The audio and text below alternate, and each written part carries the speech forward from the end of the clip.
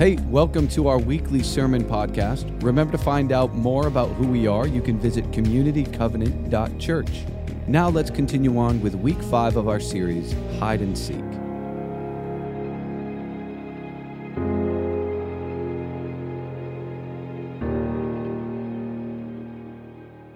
Let me give you a quick definition about what judgment and mercy really are. Judgment is the way to control others in ways that help you feel secure. Mercy is the way to release others in ways that help you feel connected. We all have bias built into our systems as humans. This is how our brain works. The limbic system stores up within itself all of these standard ways by which we can look out in the world and feel like we're safe. Okay, your brain is designed for that. And so you pull in all of these little pieces of information based off your childhood, based off of your schooling, based off of your experiences in life, and your brain is saying, here are all the things that you need to look out for in order to keep you safe. And you begin to build standards literally in your psyche, like your body is operating based off these standards. And so when you have a new piece of information come in, you're asking yourself 2 questions. Is this gonna make me happier or is this gonna make me sadder? And I don't know if sadder is a word, but I'll let you guys figure that out. And so you're experiencing all of these 1 of 2 ways, and you're moving one way or the other, and you constantly build on things that make you happy. That's how your brain is designed. And so your judgments are based off this. And so when you move into a new space and it's saying, this feels funny, it's actually, you're pulling on years and years and years of experience that your DNA is literally saying to you, hey, be careful here. This doesn't look like what you've always known. And so we begin to judge other people and places. It's not always like this nasty sort of thing. Sometimes it's just a safety thing. But judgments, when we allow them to become our standard way of interacting with the world, is not a relational way to continue moving forward. It's actually just a way to keep you separate from everybody, right? So it helps you feel safe, and it helps others kind of stay a distance away. Mercy, the Bible is going to teach us, is a way to release others and release other people so that you can actually engage in conversation. It's a way to hijack the limbic system in your brain to say, you know what, you're not like me. This place is not like the places I've experienced. This is not like the comfort zone that I'm allowed to have or I'm allowing myself to have, but I do know that God is good in it, okay? And I do know that I'm able to engage in that. So what we're gonna do is just quickly move through both of these today. And so Matthew 7 says this about judgment. Jesus is teaching us, and he says this, do not judge others, and you will not be judged. All right, that's it for today. Let's pray. Jesus, no, just kidding. It's simple. It says, for you will be treated as you treat others. The standard you use in judging is the standard by which you will be judged. And why worry about a speck in your friend's eye when you have a log in your own? How can you think of saying to your friend, let me help you to get rid of that speck in your eye when you can't see past the log in your own eye? Hypocrite. First, get rid of the log in your own eye, then you will see enough to deal with the speck in your friend's eye.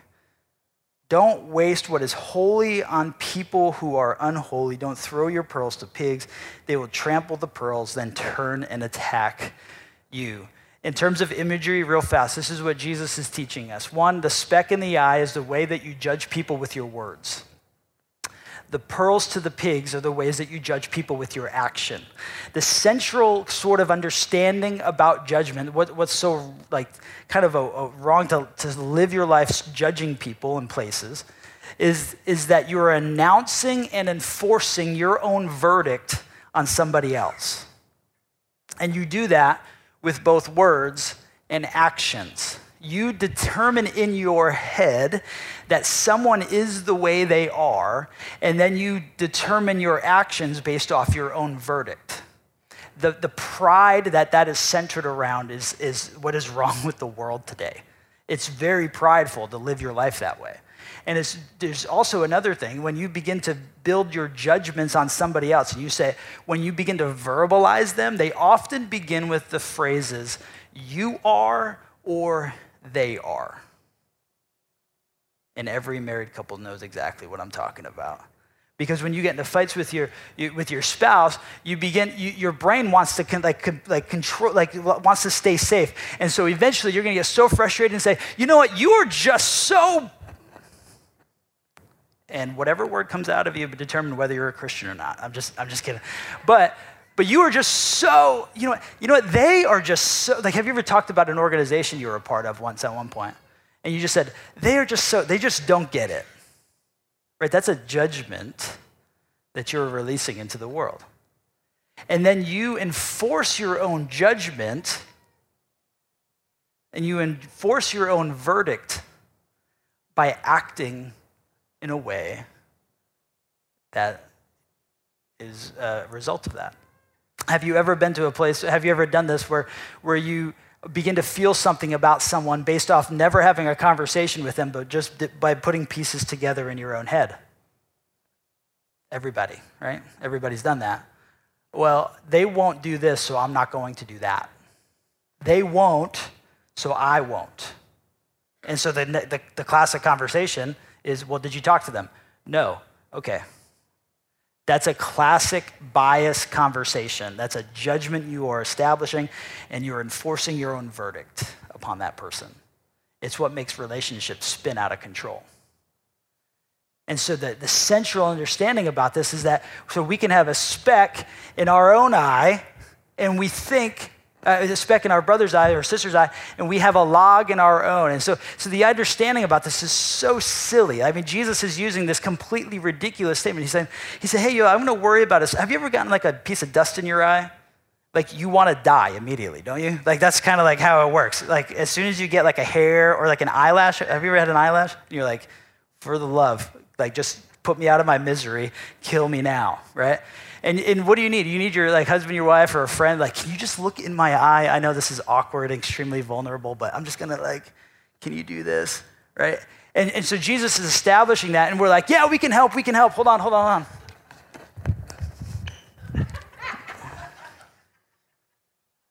We got you. Come a little closer. I can look. You see how ridiculous this looks? Right? Like, this is what you paid me for. You look ridiculous on stage, so you guys can get the picture. This looks ridiculous, doesn't it? And yet we think our judgments are actually helping people. I'm going to preach the rest of the sermon like this. And see if you guys could I actually don't think I could hold it for that long. But you see how ridiculous this looks? But this is kind of what it looks like when you judge people with your words. And I'll let you remember that for the rest of your lives, hopefully. But that's the visual that Jesus is trying to say. Look, it's just ridiculous. Because you have your own bias. You don't know anything about them. You don't know anything about what's going on.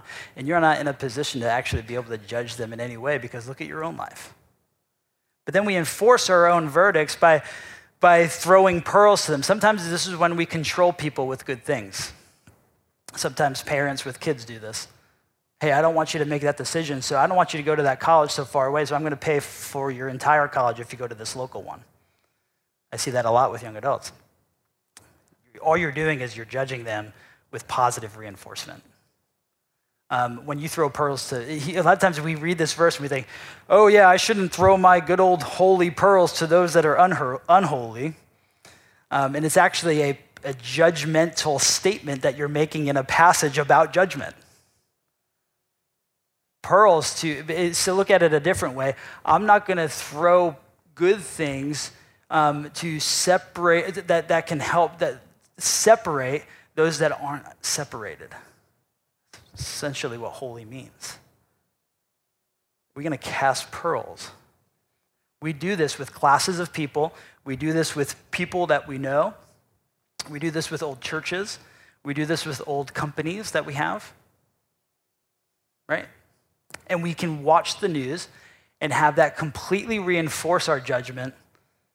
We can watch our Facebook feeds because that's how they sell you exactly what they want to sell you. That's how they make money.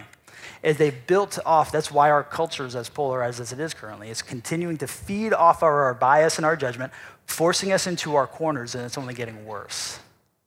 The way of Jesus is to say, I'm going to take the speck, I'm going to take the log out of my own eye, and I'm going to put Jesus in the center of it. Are we tracking so far? This is really bad news for people. All right? I just want to let you know that Jesus never talks to us as followers of Jesus, and he never talks to us as his disciples, and ever gives us good news about worrying about this type of stuff. Look at what Matthew 23 talks about. It says this in that next slide. Jen, there. What sorrow awaits you, teachers of religious law, you Pharisees. He's talking to who? Christians, right? Today's Christians. He's talking to leaders of the religion at the time. He's calling them hypocrites. For you shut the door of the kingdom of heaven in people's faces. So that's a judgment, right? I'm making a standard and I am shutting it off to someone. I'm announcing my own verdict and enforcing it. You won't go in yourselves and you don't let others enter either. This is not good news. A judgmental lifestyle, a separating lifestyle, is just confirming of our own insecurities. And it keeps us from building healthy relationships. This is sometimes where churches get stuck. We feel like we have something that separates us from other people. And then we look at sin on the other side and we think, you dirty, rotten sinner. If you only had my life, then you wouldn't be so unholy. And we become separate from the very people. What did God not do? What did Jesus not do? He didn't stay separated very long, did he? Philippians 2 says he moves from his holy place in order to help take steps forward. Living a judgmental life is absolutely opposite of what Jesus taught us. And so he's given us this incredibly bad news, but he's going to invite us to live a life that is merciful. He's going to invite us to take off the weight of feeling like we have to play God. Who judges people ultimately, right? God does. A lot of times people who are trying to boast in their sin will say, God only judges me. That's not good either. That's absolutely just your own judgment being displayed out for everyone to see. But in fact, God does hold the gavel. He does. And we trust his authority. We play God poorly. We step into that role, and that's never a role I want to be found in. We would hate to be found sitting in the boss's chair when the boss returns. Come on now, somebody. That's awkward. Like, why were you looking at my family's picture sitting at my desk? And so the invitation is going to be to share that off. But there's a better way. The better way is mercy. Mercy is absolutely this thing. And the reason why we don't play God well, though, here's the thing. Our sin distorts our vision. Our sin, our bias, you are displaying only what is built in within you. Your story, your experiences have created your outlook on life. And someone else standing right next to you, we found this to be true not only in our marriages. Come on, isn't that true? That's why we struggle for the first 10 years, 20, 50 years of our marriage. But not just if it's true in our marriage, how much more true it is for the person standing in front of you at Dunkin' Donuts, or how true is it for the person that you're driving by the side of the road? How true is it for the person that's sitting in a seat here today that you've never met? Our sin distorts our vision. Our bias distorts our vision. Our experiences distort our vision. Our education distorts our vision. And so we have to know that to be true. And in our experience of grace, need to free that to Christ and say, you are the judge, not me. Not me. I will not judge a class of people any longer. I'm going to allow you to do that. I will not judge a family member any longer. I will let you do that. I am not God. See, here's what mercy says. This is what I love, this freeing. Let this heal you today. Let this become your new mantra. Healing says that person in place has the right to exist as they are. That person in that place has the right to exist as they are. And so for me, whenever I find senses of judgment rising up within me, I say, that person in place has the right to exist as they are. and I bless them. Now, I don't stand there with my hand like this in public because that's weird. But in my heart, that's what I'm doing. That person in place has the right to exist as they are. I turn it into me often. I have the right to exist as I am. I don't have to judge myself. Mercy releases people. And when you release somebody, you're free to actually relate well with them. You're free to relate well with them. And so this is what James is going to teach us. How do we live a life of mercy? This is what it says in James chapter 2, verse 5. It says, listen to me, dear brothers and sisters. Hasn't God chosen the poor in this world to be rich in faith? Aren't they the ones who will inherit the kingdom he promised those who love him? But you dishonor the poor. Isn't it the rich who oppress you and drag you into court? Aren't they the ones who slander Jesus Christ, whose noble name you bear? Yes, indeed, it is good when you obey the royal laws found in the scriptures.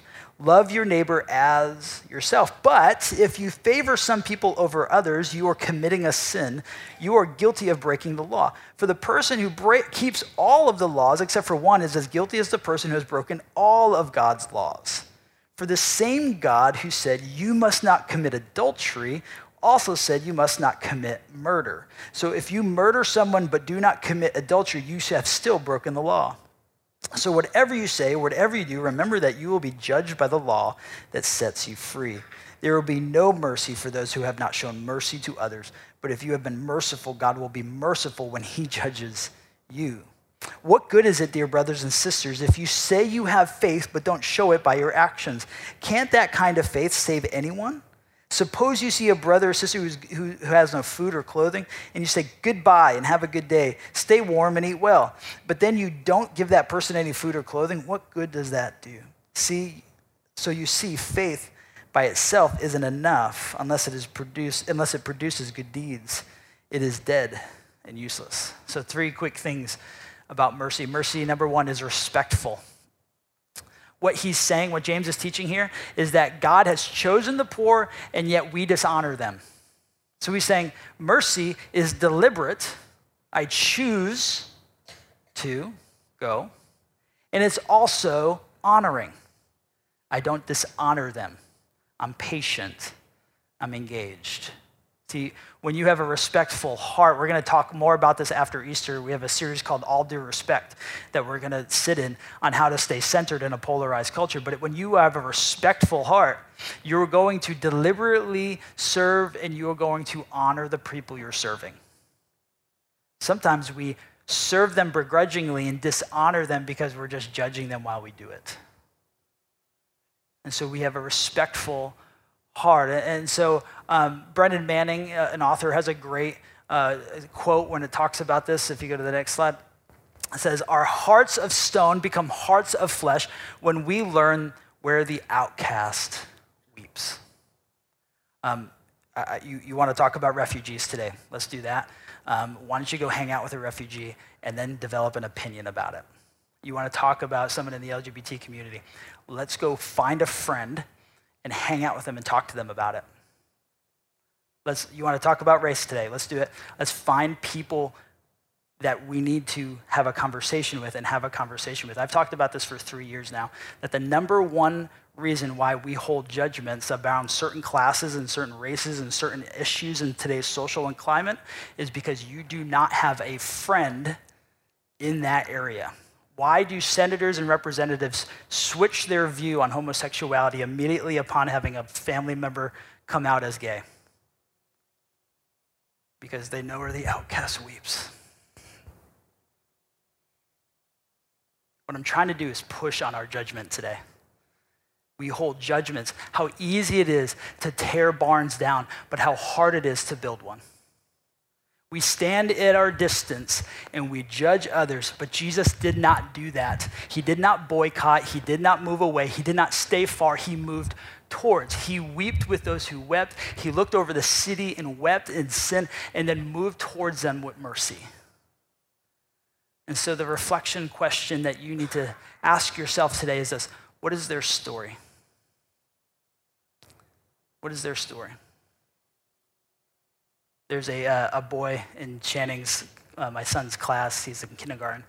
And when we go in to volunteer in the classroom and hang out with them and help them do math and then get reminded how mathematically challenged I am by myself, there's this little boy who just doesn't pay attention whatsoever. And man, it's frustrating. I'm not going to lie. It's hard to teach 5 kids when you have one that just is completely distracting all of it. And so the question for me, my judgment could be like, you're a mess, dude. Like, shut up and do your work. Right? It's not that hard. Do 4 minus 2. And so when I was following up with the teacher afterwards, I was like, look, it's awkward for me. I'm not sure what I can enforce, what I can, whatever. He goes, you just don't know his story at home. You just don't know his story at home. His story at home is really tough.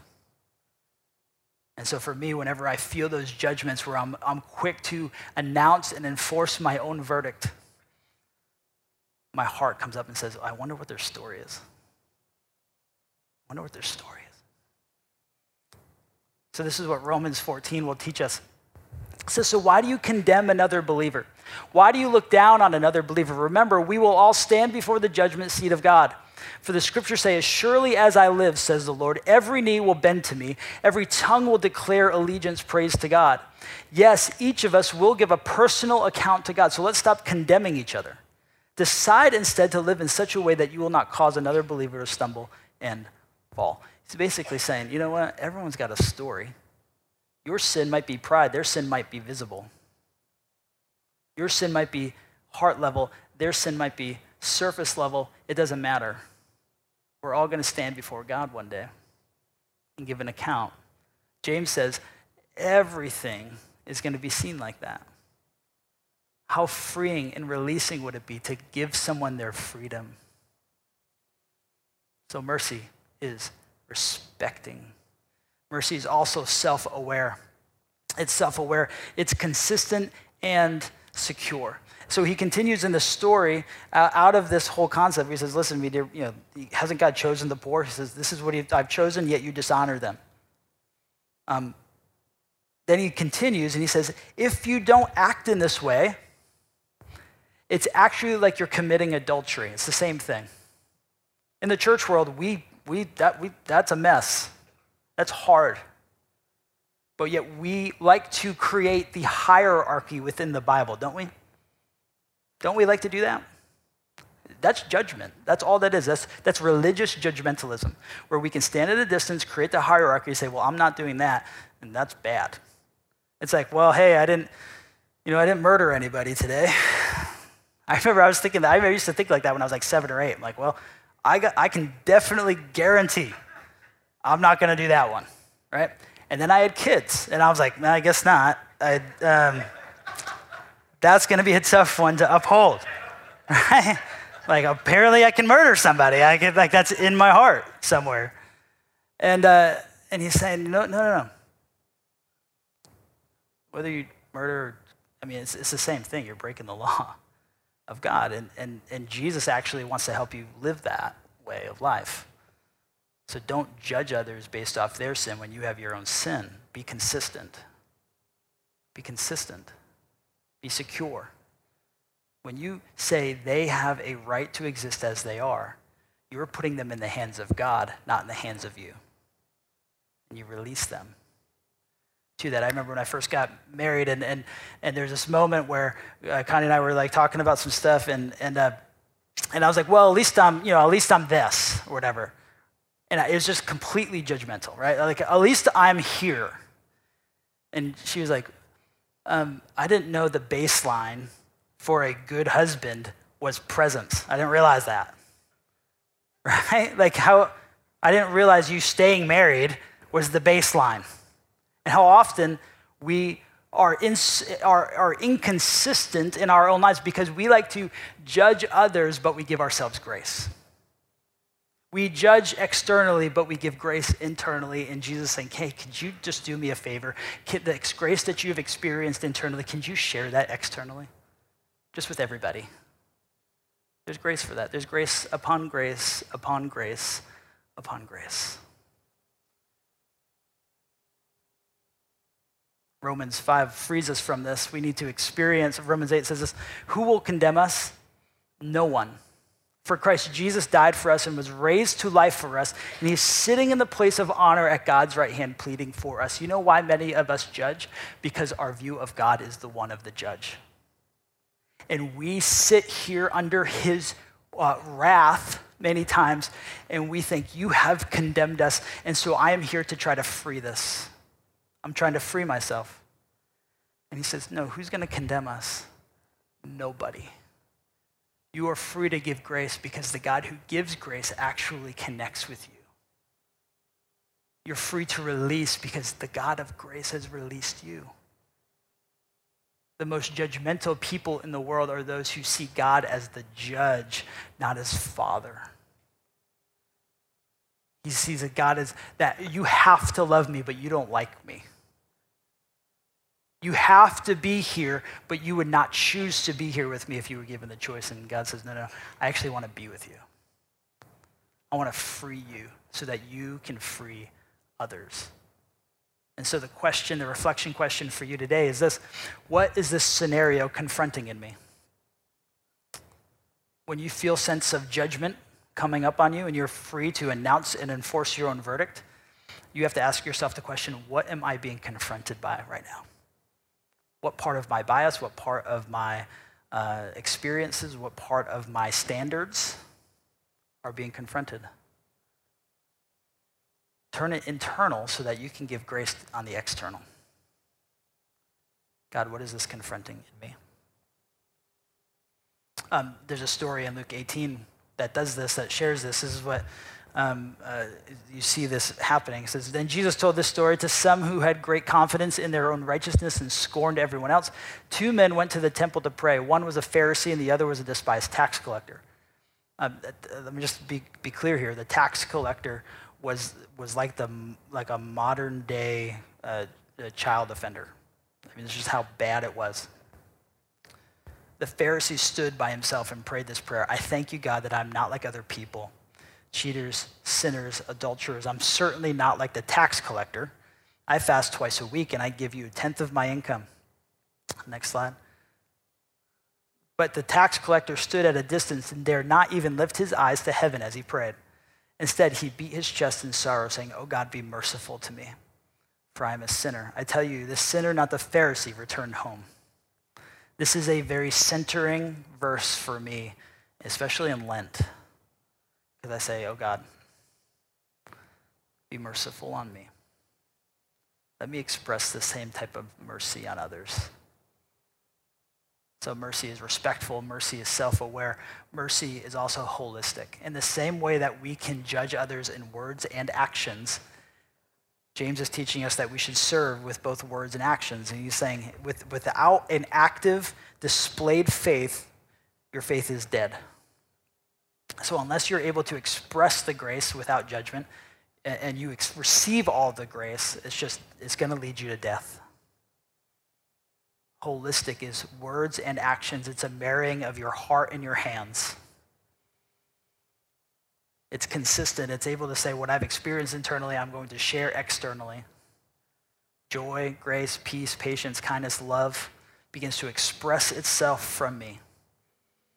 And so the question for you today is this: what can I do to help restore in this moment? What can I do to help restore in this moment? When it comes to our friend in the kindergarten room, it's not about, hey, shut up, do your work.